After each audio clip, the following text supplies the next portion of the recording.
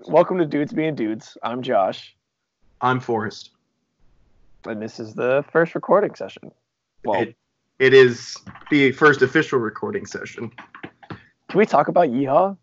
We can talk about Yeehaw as much as you want, sir. You have an hour of my time. Let's Love Yeehaw. let's get into it. Let's Jump right into it. Junction.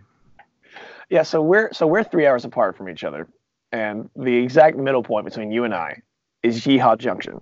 Mm-hmm. Which, if you don't know what that is, meaning you're not from Florida, if you're listening, it is the most beautifully sad place I've ever been to.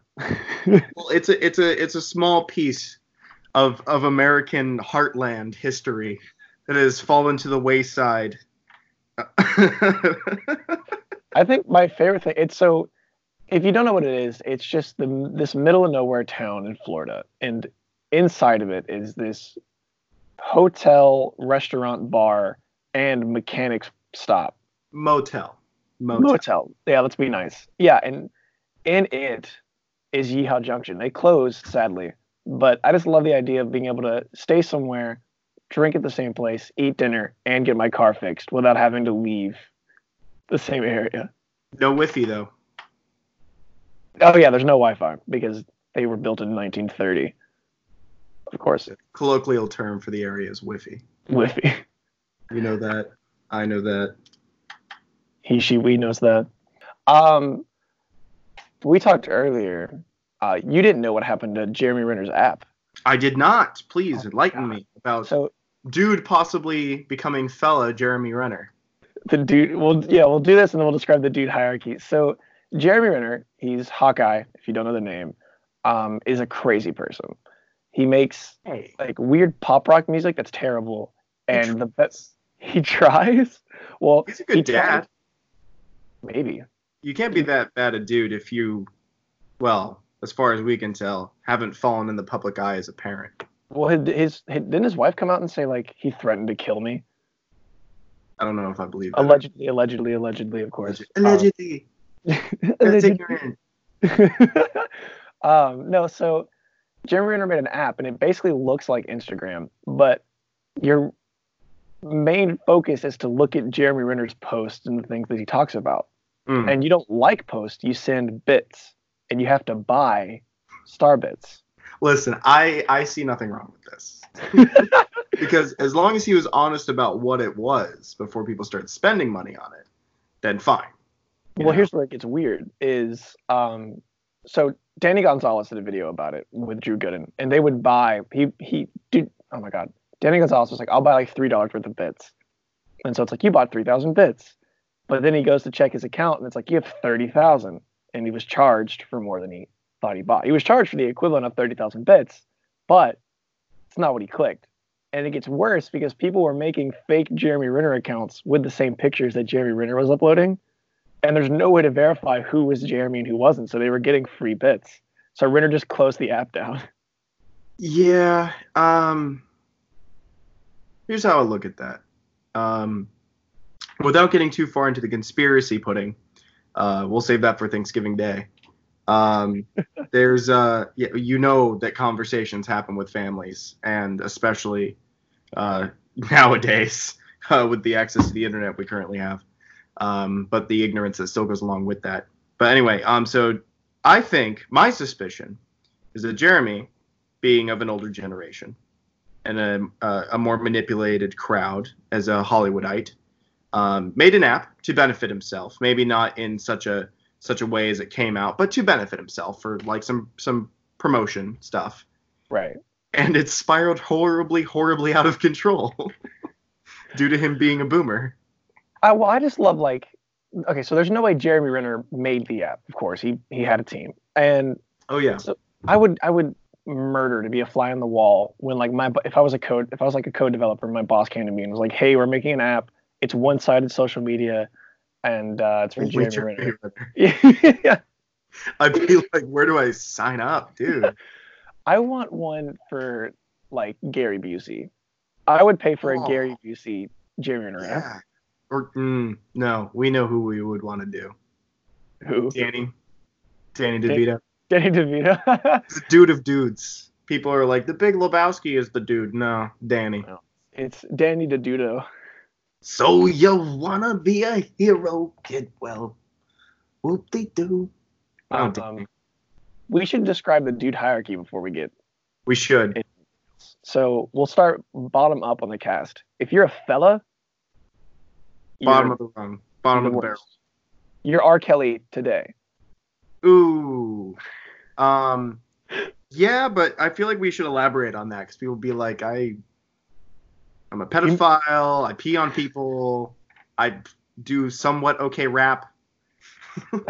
hip hop R&B. So if you're a fella, you're irredeemable in the dude eye. Oh Jesus Christ! You find a snake? A mouse just crawled on my leg and ran away. It's just a mouse. Yeah, but you don't expect it. For context, I'm in my parents' basement right now. What a dude! Yeah. Fearless slayer, provider for the family. Good job. No, I'm visiting For family. context, Josh is in his parents' basement recording this with me while I'm sitting across from him drinking beer from a stein an hour before I have to go and get my 3-year-old from work. We are adulting. We're not dudes, as you'll soon find out. That scared the shit out of me. We're barely hanging on to our dudage. I'm leaving. I'm gonna leave that in. That might put in some dramatic music. Ta-da! Yeah. Well, like it fell off my leg and looked at me, and then like it obviously turned because it's a mouse, so it left. But now I'm like on high alert. No, okay. So if you're a fella, you're irredeemable in the public eye. You've done something, I guess, just terrible. Yeah, something that makes you go like, "Oh, come on, fella."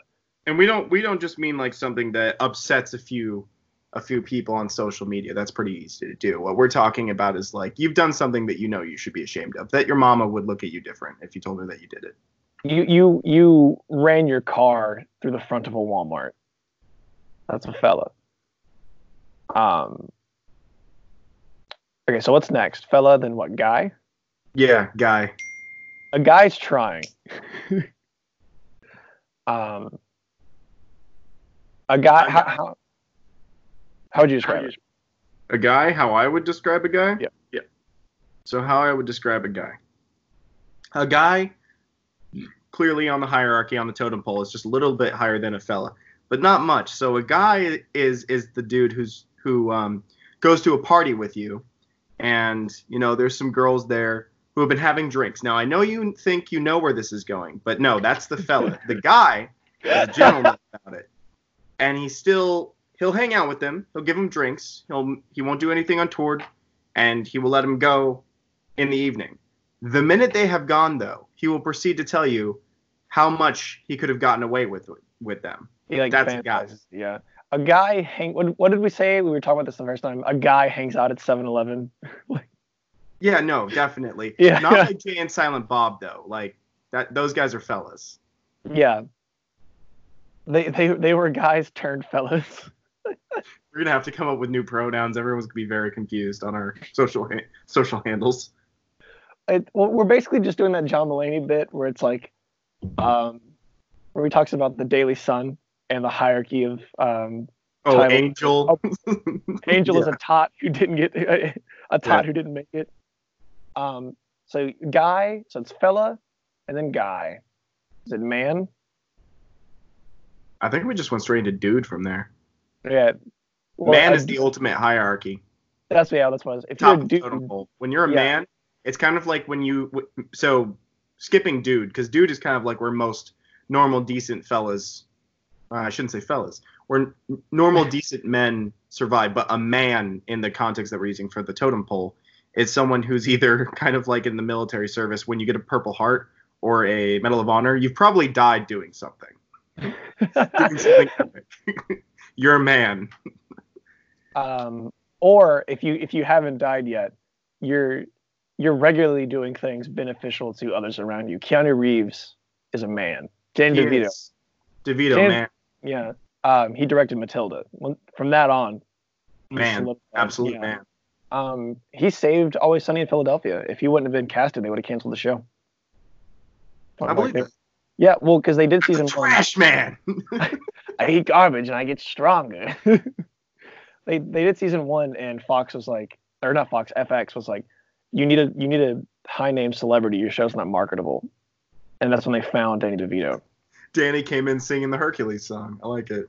He came in like, "What's up, Been bitches? I'm around a man, the block before with blockheads just like you.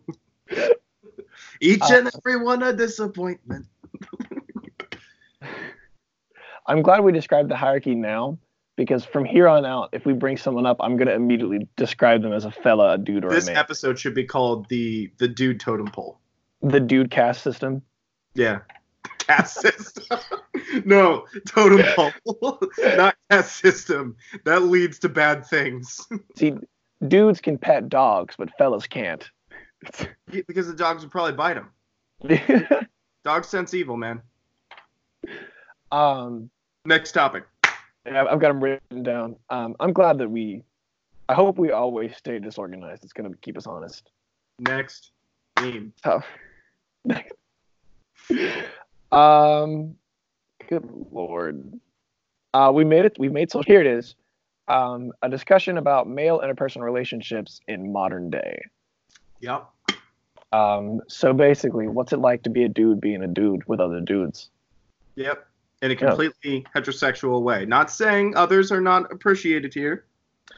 I will say, I think it's hard for men to have like an actual like emotionally healthy, caring relationship with other guys. Yeah. Because I don't know about you, but I grew up and it was like, bro, you're not talking to the ladies right now? Like, what are you doing? Or they'd be like, oh, we're drinking buddies, or we're fighting buddies, and there was like the code, the guy code. But at the end of the day, it's like that does a little bit, yeah, but and people who try to say, oh, well, you're not manly if you need an emotional connection with another man. Bull, man, bull.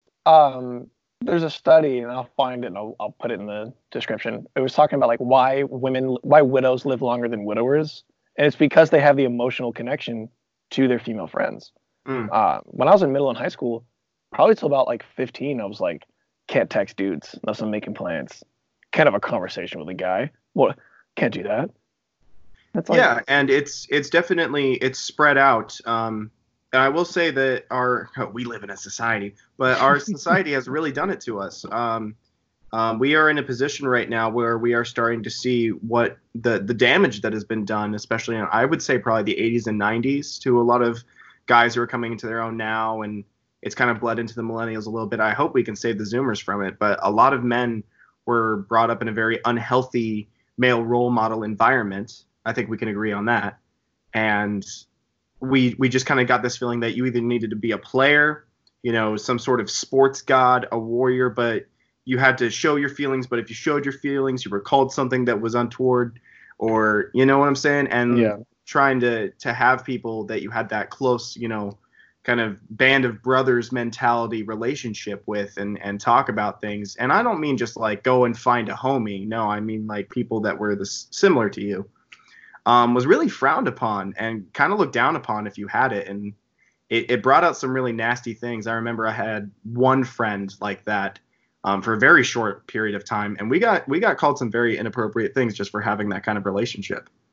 Yeah, but in actuality, you're a lot happier if you surround yourself with friends you're actually honest with, I will say. I know we're not saying anything like brand new, but there are people out there that are like, I talk to my wife and that's it. And it's like, well, maybe give her a break from all your problems. Yeah, you're probably going to live to like 60 with that kind of mentality, because you're going to put all that pent up feeling and aggression and pain inside, because there's some things you just can't say to your wife.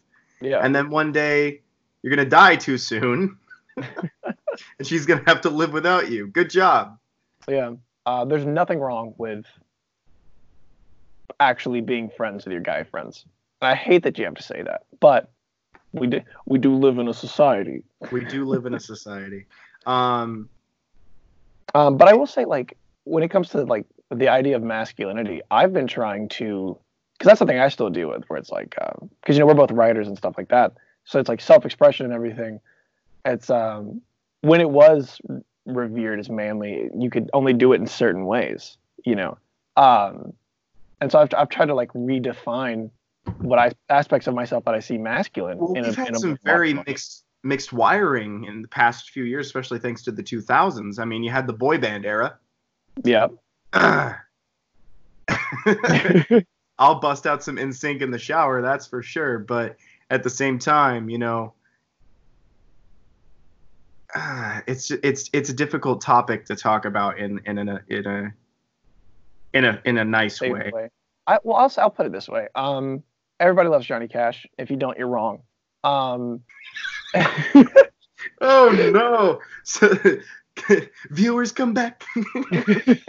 Well, that's my point. Is Johnny Cash is the same as the people who were writing the NSYNC songs. I would say they were talking about things they wanted to talk about and trying to express themselves. There's no difference. But Justin Timberlake had to go up against this image where he was seen as like more feminine or weaker because of the things he was talking about. And I think that's singing about love and romance and wooing women.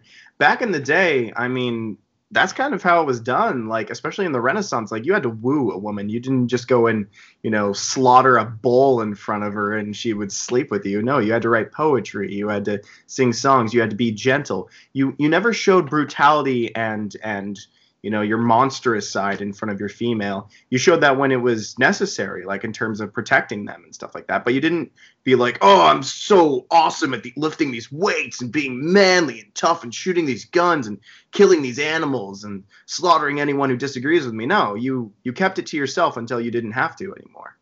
Yeah, and that's a dangerous way of looking at it too. If you've seen, what's that show with Jim Carrey where he's basically Mr. Rogers? Every Jim Carrey. No, he's doing it. It's the Truman Show. I think it's Me, Myself, and Irene. No, I can't remember the name right now, but he did a show where he was playing like a Mr. Rogers type figure, and his dad is his manager, and his dad's like, every woman wants a steel touch but a warm hold, and it's like, oh God, no, please be a full person around other people. Oh yeah, no. And that being said, like every person of every sex, you know, and creed, should have different groups of people that they can be other aspects of themselves with. Now, you should always be as honest as you can be, but like I'm not the same way that like I am with you, Josh, that I am with my wife. If I was, I'd probably get in trouble, to say the least.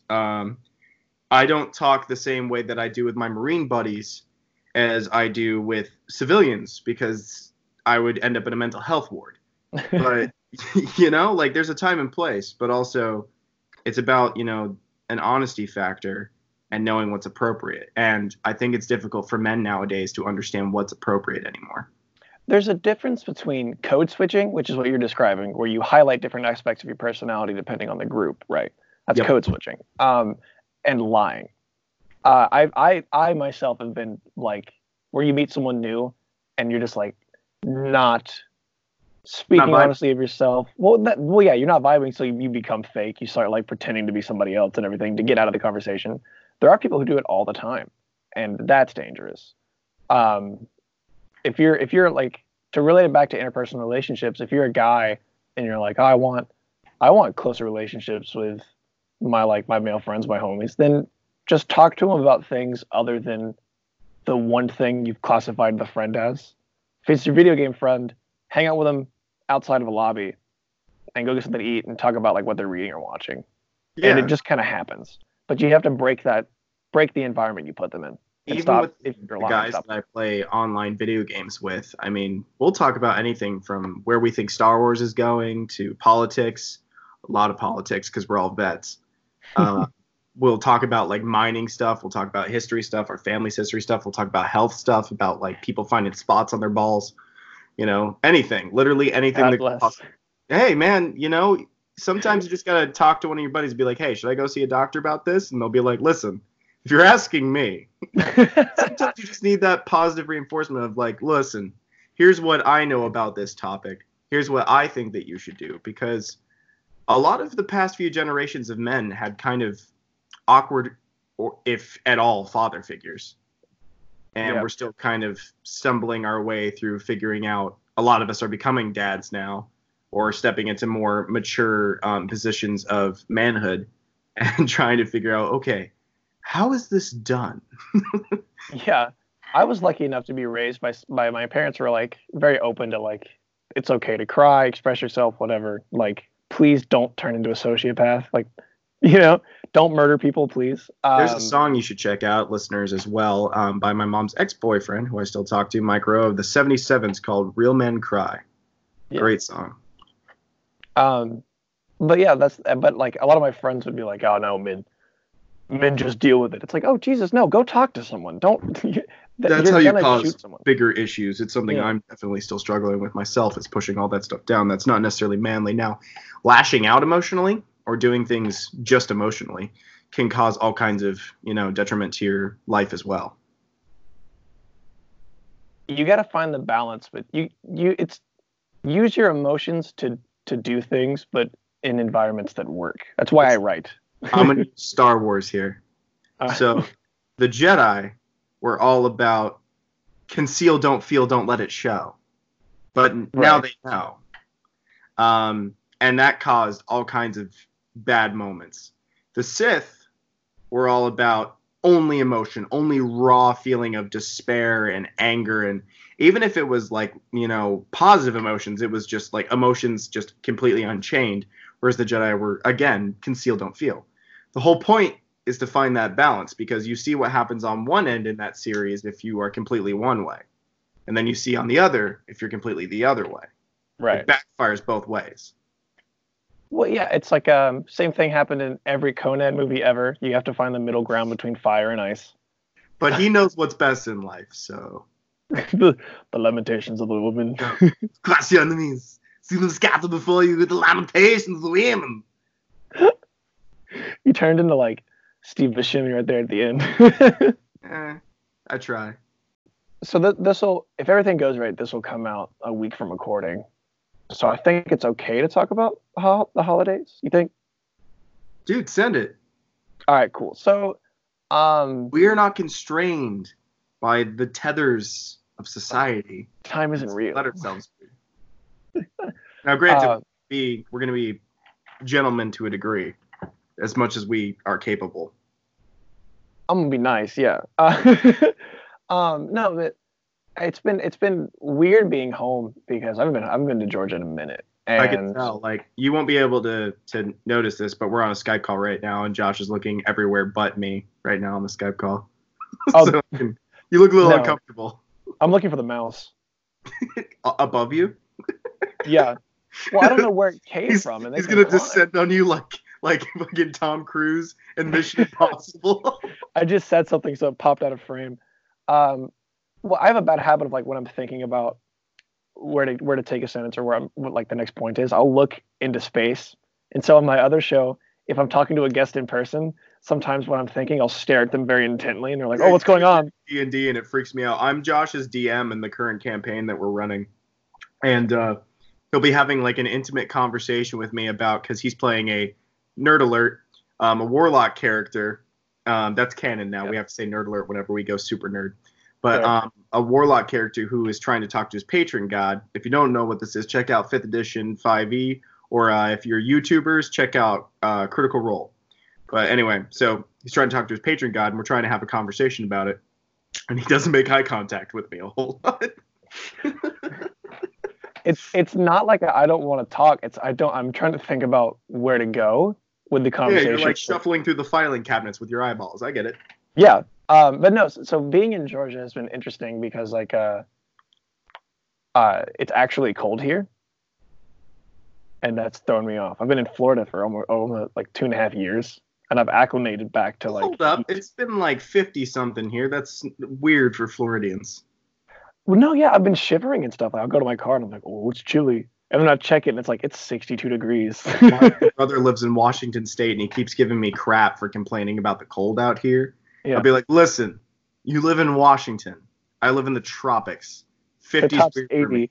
The top's 80 in Washington. I was like, I was in the snow for one training op in the Marines. That was it. That was it. We had 3 people go down with hypothermia. I don't like cold. But yeah, no, the weather's been insane. Yeah, no, and so I didn't bring a coat or anything. I just completely didn't think about it. So I've been like minimally going outside if I can help it. I'm going to turn you into a prepper. We're going to have a whole episode about preppers, by the way, because I've got survival magazines. We'll discuss what's in my house. Maybe maybe we'll upload a video clip of the section of my garage that's dedicated to my prepper shit. MTV Cribs Prepper Edition. Mm-hmm. There it is. My dream is to own land that has multiple bunkers on it. Nice. No, I think I'm not really a prepper. If I die, I die. You know what I mean? Like if they're Well, like it's not just about me. Well, no, I understand that, but I'm saying like if there's like a giant asteroid coming like tomorrow, and they're like the only way to survive is to be in like a cement-lined bunker or whatever, I'd be like, I guess I'm dying. That's the difference between you and me, and I hope some of me rubs off on you, haha. But in the sense of like survival, because I don't know which part of my family it is in me, but anytime something like that has happened, where it's been like, oh, you'll probably die, I've always been like, bet. No, I just think it's different if it's like the zombie apocalypse or like a virus, because then you can like visibly fight it in a target-rich environment. That's what I'm saying. Like, I'll do it. Like, I can handle that. But if it's like, yeah, the sun's exploding. All right, I ain't even gonna try. I'd be like, I'm going to Disney for one last time. And I'm not paying. Yeah. Oh man. But no, what would you do if you had 2 hours left on this planet? Walk me through your process. 2 hours left. I wouldn't hurt anyone. That's always a scary answer you get from people where they're like, I'd kill someone. It's like, Jesus, no. It's not that fun, guys. Yeah, if I'm being honest with myself, I'd probably just like sit somewhere, probably listen to Bowie and just kind of like wait it out. Cause like can't really drive anywhere. Yeah, I'm not gonna cook. And what about you? You got 2 hours. I know you're gonna make fun of me for this, but first of all, I would pray for my family and for everyone else around me and everyone I cared about. Spend some time with my daughter, make sure that she was comfortable, maybe watching something or something like that, and I'd just spend time with my family. Maybe sneak off and do stuff with my wife, and come back, just spend the last few whatever with my family. Yeah. Well, it's like there was a Reddit AMA forever ago. Do you remember when Hawaii had that fake missile, that false missile alarm, and like they thought they were? I have some crazy conspiracy theories about that, but yeah, I know what you're talking about. I think I was still in when that happened. Was that a couple years ago or like only like a year ago? I think it was like 2 years ago. I think I was out, but no. So like, this I remember. Yeah, that was right before I went on my honeymoon to Hawaii. And we got there, and there were still like planes, like military planes and choppers flying everywhere because we stayed at the Disney resort in Hawaii for our honeymoon, and it was nuts. Like there was like it's right next to the Pearl Harbor exhibit, and then right next to that is a naval base, right? Which is where I think I'm probably wrong on this. 5th Marines is? I don't know. You guys aren't 7th Marine Division, so I don't care. But anyway, or 1st Marine Division, whatever, 7th Marine Regiment. But the whole point is like there was constantly stuff going on. I was like, you guys are getting drilled into the ground because somebody effed up. Yeah, well, we can talk about what happened, but to relate back to like what would you do at the end of the world? This guy on Reddit was like, ask me anything. I was there, and he said like him and his wife knew they weren't going to make it to the shelters with traffic and everything at that point, so they just laid in bed and like, yeah. They laid in bed and like waited it out, and he was like, it was nice. And some of the people were like, no, you got to try to survive or whatever, and he was like, no, I'd probably do in the exact same circumstance, I'd do the same thing. What is the craziest survival situation you've been in your 20 years? 20 years. 20 years on this planet, on this rock hurtling through space. Yeah, we're all still trying to figure things out, and we argue over minimal things like politics, and there's much more important things like the next Star Wars movie. Yeah, I mean, I've had several like head wounds in my life, but you can't really do anything at that point. It's up to everyone else. So they'll freak you out if you're by yourself. Yeah, well, it's up to everyone else with in a serious head wound to make you survive. It's not up to you. Yeah, no, With because your my decision own, making skills go out the window. oh yeah, no. With my own agency, the month I moved to Florida is when Irma came through, Irma and Harvey. I was fortunate enough that it didn't like the worst we had. We didn't have power for like a week and a half. Me and my roommate, but I remember Was Harvey the going. last one, or was that It was Matthew? Irma. It was Irma, and then Harvey, and then I think Matthew. Matthew didn't reach Orlando, so it didn't reach me. There was, I think it was Matthew, but that was right when I had started college, I think, or before it. But it was, I still remember the memes of them showing the cyclone saying to Florida, "All right, all right, all right." Yeah, But but no, it was what was crazy about it is like me and my roommate, who's from the same part of Georgia as I, were talking about it, and he was like, "Do you want to go home?" And I was like, "I just moved here. I'm not going back home." And it was raining really bad, and we were both going to bed, and he was like, "I'm gonna sleep in the hallway." you And I channeled went. some Marine Corps energy right there. You were like, "I just got here. I'm not running Well, away." I'm the first one in my family to go to college. So in my age at the Really? time, yeah, yeah, I'm a first That's generation impressive. college student. I'm very excited to drop out. I'm just kidding. Don't channel that bottom energy, buddy. But I Health is was always. when I went to my room and I shut my door and it hit me like, oh my god, he's sleeping in the hallway so that if it caves in, he doesn't die. And I was like, this hurricane better not shift. And then I just went to sleep. We were not prepared. We didn't have any food or anything. We had, I think, because I'm in Stewart, Florida. We had 4 tornadoes touch down right next to each other Yeah. during that hurricane, and I was just like, "Huh, whatever." Well, when the last I was eating Cheetos at the time and sharing some with my 3-year-old, and my wife was freaking out. Her parents were freaking out. We're all like huddled in this little safe area that I had basically laid out for us with like fans with batteries in it, water, and all that stuff. Cause I'm a prepper. I had made it like this perfect little nest, and everyone's freaking out and like trying to check the news and stuff like that on their phones. I'm just eating Cheetos with my kid. well, the last hurricane, Dorian, was supposed to hit where I am in Florida. Dorian Luckily, was banana sandwich. the winds took it away, and I don't think it hurt anybody. But I Uh, was talking. it destroyed the Oh, the Bahamas. Bahamas, it did, yeah, It just the yeah. Bahamas. But no, because it was supposed to come through the Bahamas and up to us. And a friend of mine called me, and she was like, "What are you gonna do? Are you gonna drive home?" And I was like, "I no." And they're like, "Well, what happens if it goes through your apartment? Because your apartment complex doesn't have like a storm shelter." And I was like, "Probably There's nothing. die." Yeah. There's literally nothing you can do in that scenario. Now, the closest that, and this is the most I'm going to talk about it, but the closest that I could really talk about that kind of stuff is I did a little stint in Haiti for the cleanup relief after they got hit after that really bad storm. I think 2013, 2009. 2012. No, there was a really bad storm. I can't remember when it was. Not the 2009. There was another one. They're always getting hit. It's unfortunate. But I was over there right after getting back from Afghanistan, and like there were like down power lines in the water and all kinds of nonsense. But I remember thinking like, so in combat that we had these bunkers where you would go and hide when you were taking indirect fire, so like mortars and rockets and such. And there's really nothing you can do at that point.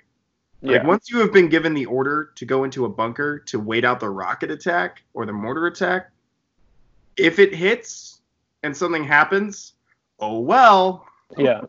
So we'd be in there like playing games, playing like grab ass or whatever, doing dips, sleeping. Some guys slept.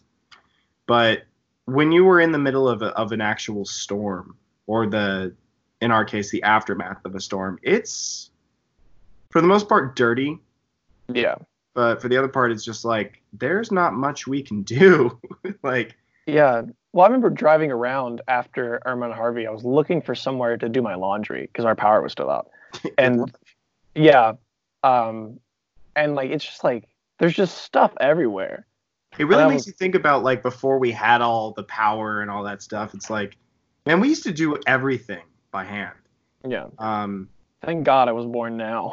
one of the most I see that's where I disagree. Some of the most manly things I've ever heard about in my family, besides like our military background and like some of the stuff we did, it was illegal. Was we built some stuff that in DC. We had masons in my family that worked with marble and such. and I got to go to a couple, like say the Kennedy Memorial. I got to go and check out the pillars there, all handmade, all basically replicas of what was done in ancient Greece and Rome, and my family had their crest on them, which is awesome. Yeah, that like that's manly. that's American history. Yeah. You well, not just American history, that you could build architecture like that. And it's not just a normal kind of architecture. So from what I understood, it was like a grandfather started it and then his great grandson continued it. Like it's something that passes down generations. When you look at things like the Sistine Chapel and stuff like that, not just the guys who painted it, I mean the guys who built it. Yeah. Like the amount of dedication that whole families put into that kind of architecture is stuff that our generation will never understand. Yeah. But also, I will say sometimes like I'm very much of the kind of person where it's like done is better than perfect. You know what I mean? Where it's like I'm a little bit of a perfectionist, so yeah. So it's like okay. Talk about the Romans. The Romans we're the same coin, built just different sides of it. Romans built roads so well that eventually they forgot how to make them because they didn't have to replace them for so long. Now I run a truck out with magic road liquid in it, and it just pours out asphalt for me. Are you Centurions?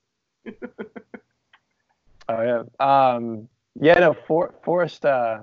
For y'all at home, we're playing D&D, and he hand painted a bunch of like figures for us to use. You get your like wooden box of hand painted models, and it's like each one's what, like a couple hours to paint.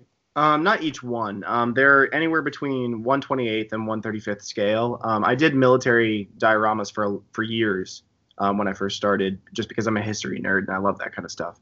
So there's a very large part of my family that escaped the Nazis and the Italians in World War II. And so, of course, I'm obsessed with painting Nazis to this day.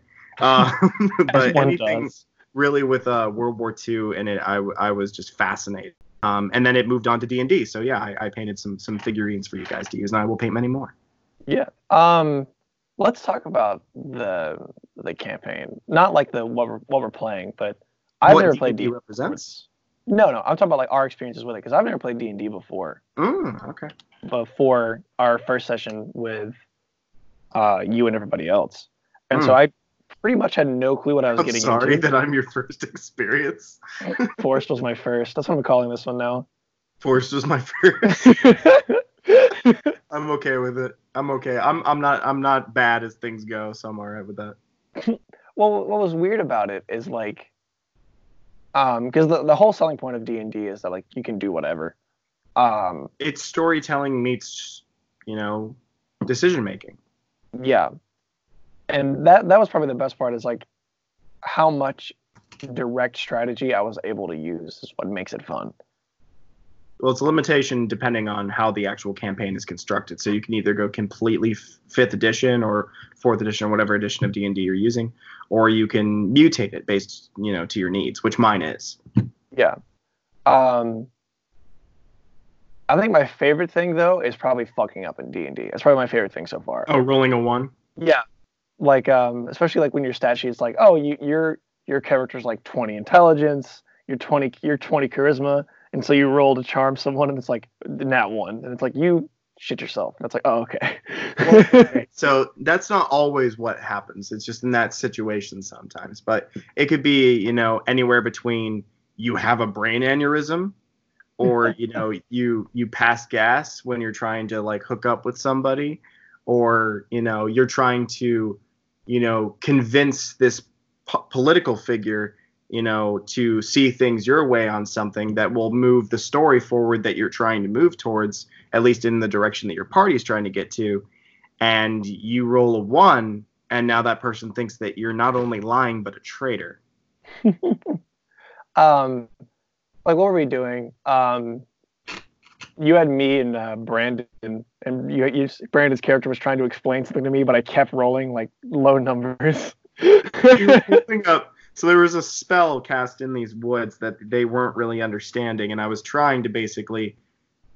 Oh, I was being a good DM, but I was giving them warning signs about certain things to just be aware that the area that they were in was not a normal wooded area. And Brandon's character is a barbarian. It's not the highest intelligence, but he notices that when he steps on a stick, it doesn't break. So he holds it up to Josh's character's face and breaks it in front of his face. Josh rolls a 1 on perception. This goes on for a while. It was like a couple minutes of that. It was like, congratulations, it's a stick. No, but that's probably been the most fun out of it.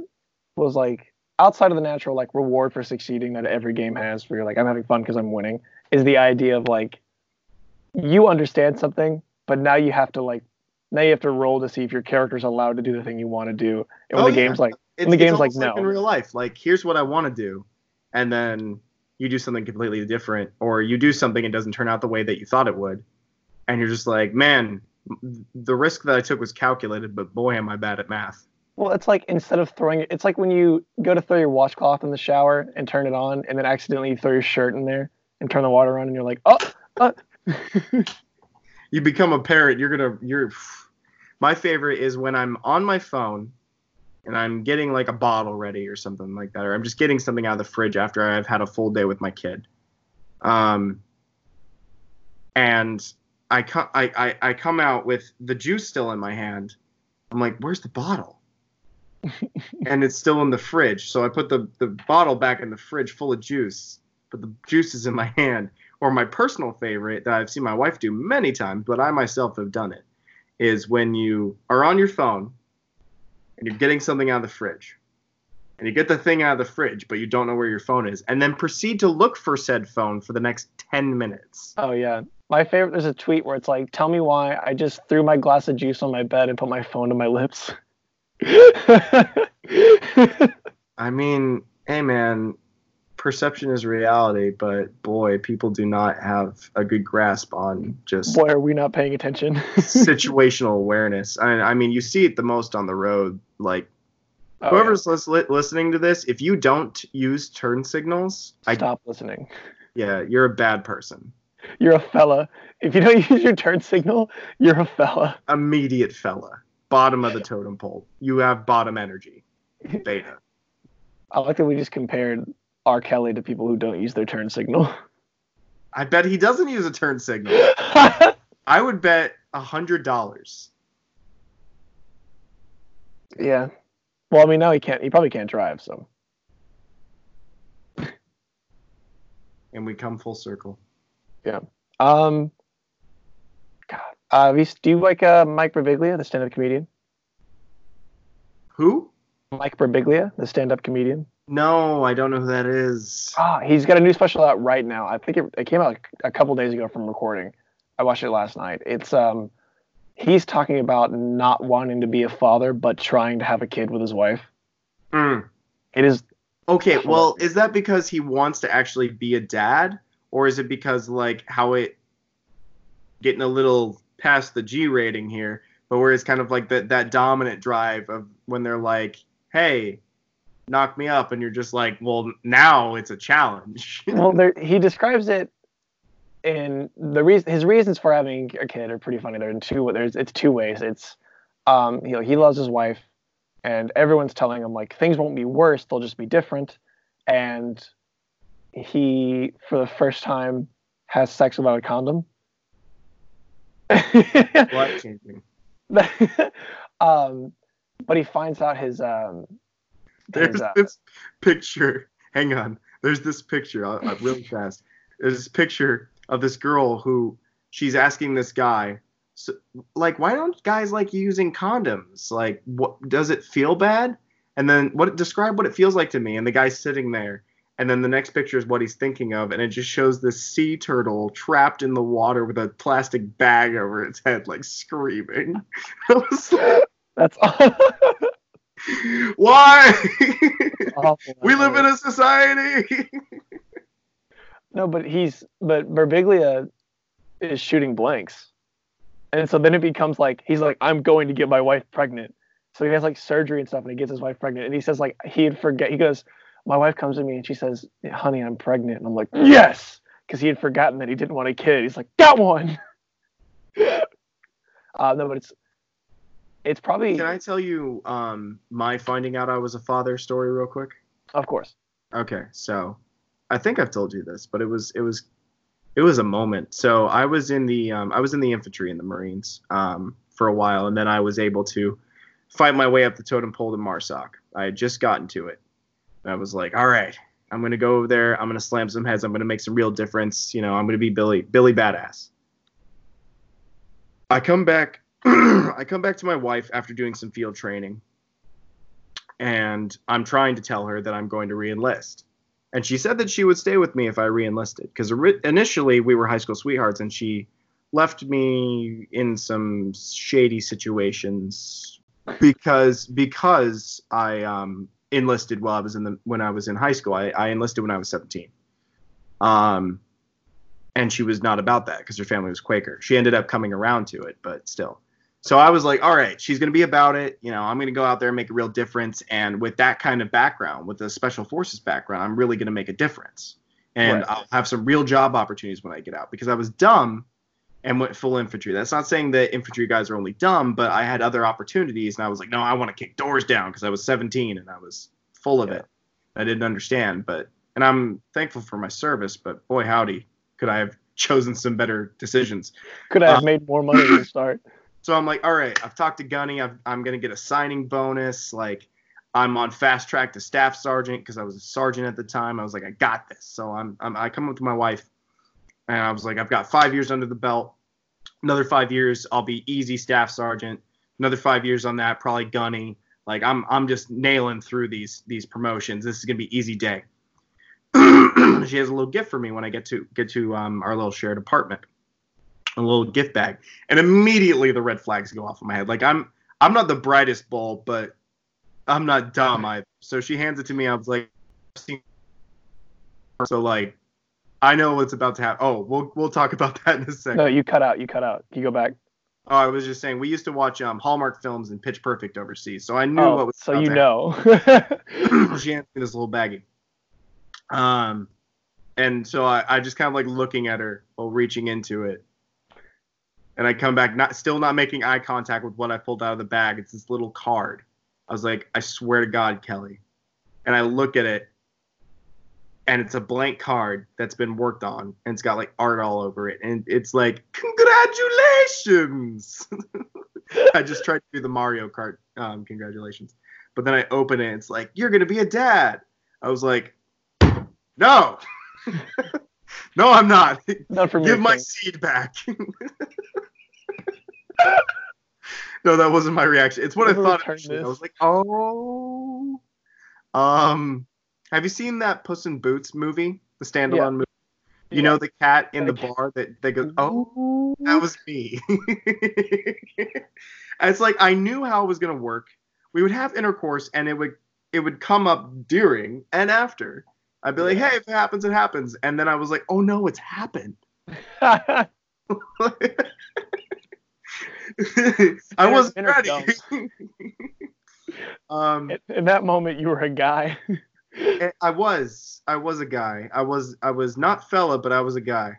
And 3 years later, about a week ago, her mom and I are very similar, but we're both Leos. We're both very boisterous, both very sarcastic about everything. We're cleaning up after Lily when she's gone to another room, and Kelly and her dad have gone to another room. We're cleaning everything up, getting ready to have a big meal at Grandma and Grandpa's house. and I turned to her and I was like, Barbie, I don't think that this is necessarily me saying that I regret having my daughter, because I don't. I love her to death. Right.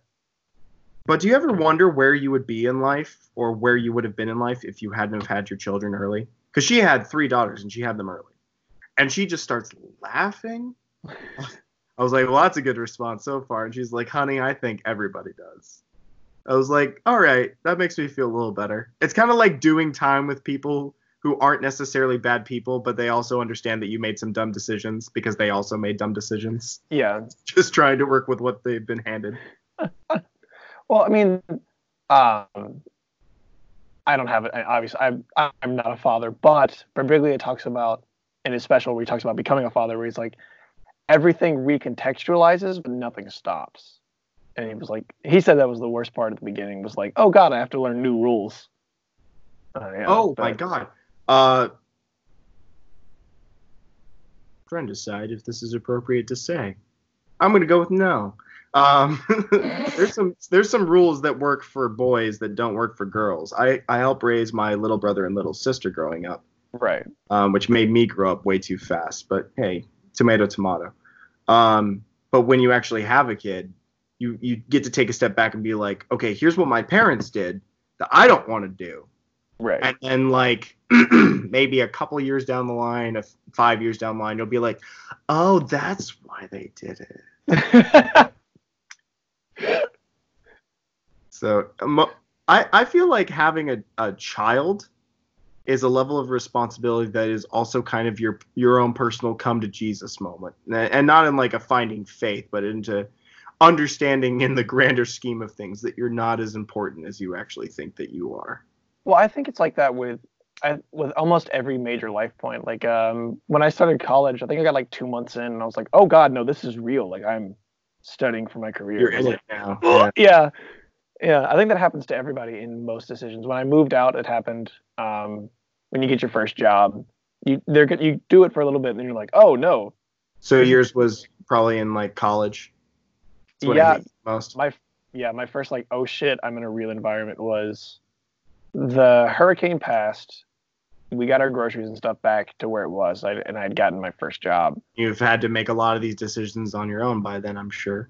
Yeah, and so then you're like, oh God, I'm no longer a child. But at the time, If I starve, it's my fault. yeah, I called a friend of mine, Ryan, and I was like, I'm always going to be 1 month from homelessness if I'm leasing. And he was like, welcome to adulthood. And I was like, oh God. Yeah. Yeah. I think the most terrifying moment of realizing that I mean, like I was saying, I had to help raise my little brother and sister, so I was already kind of an adult before I was ready for it, which probably did more damage than good. Right. But I've grown from it for sure. And that's just an individual thing. But it wasn't. I'm sure anyone's listening is like, here comes the combat story. No, it was boot camp. Aha. I was labeled as what's known as the witch doctor. So if someone hurts something that we don't need to send them to a corpsman for, which is a sort of naval medic, that was mine. The mouse came back. Oh, okay.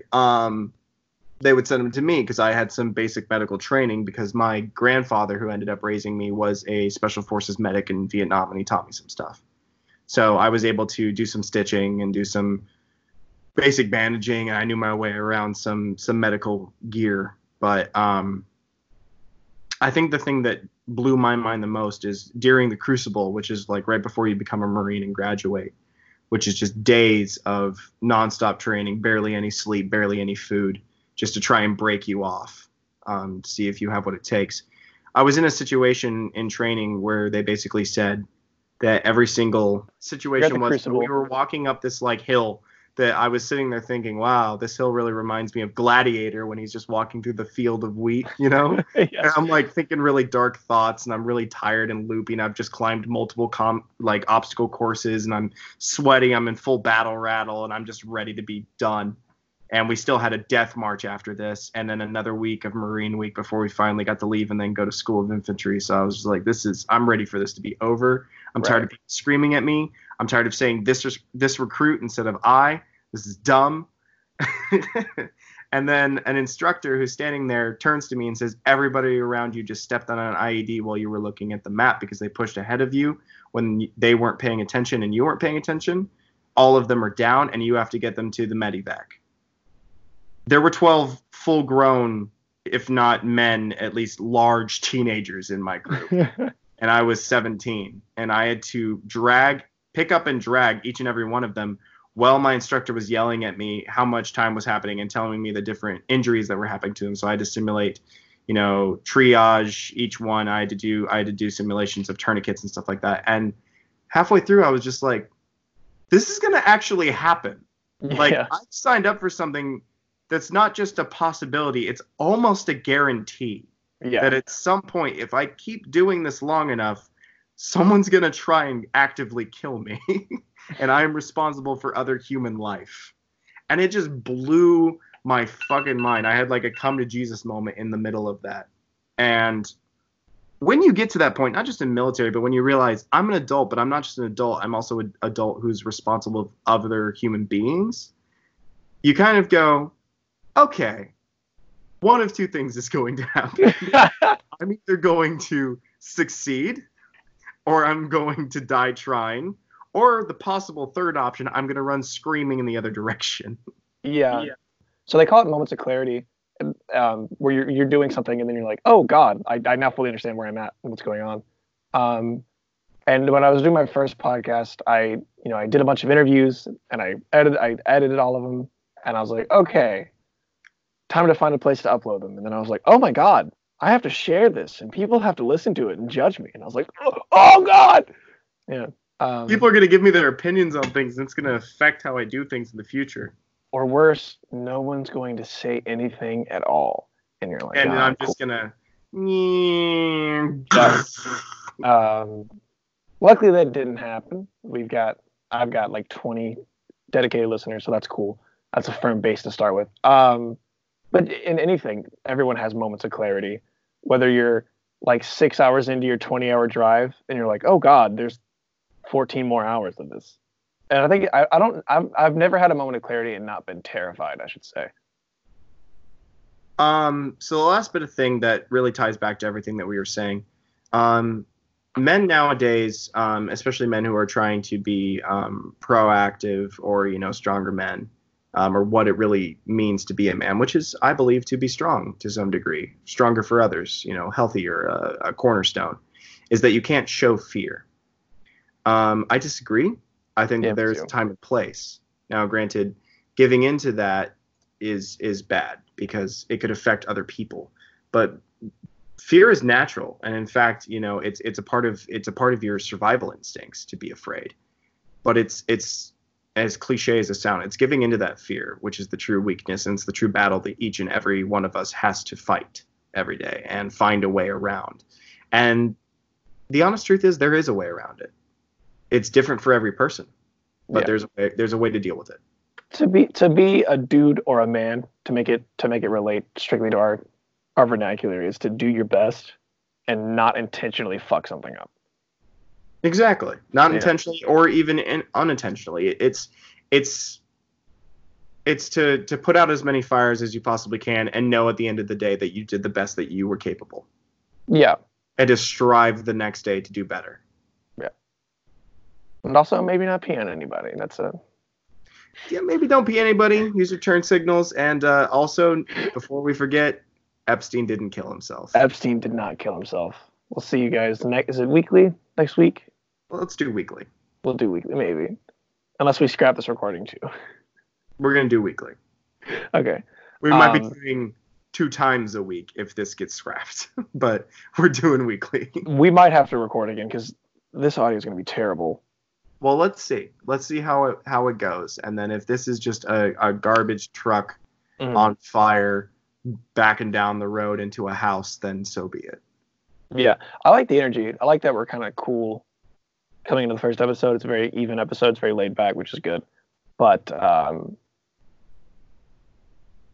don't know how this is going to sound because I don't know if you listen to the little guys, but you can tell the Skype episodes because they're so like this. Improvise, adapt, overcome.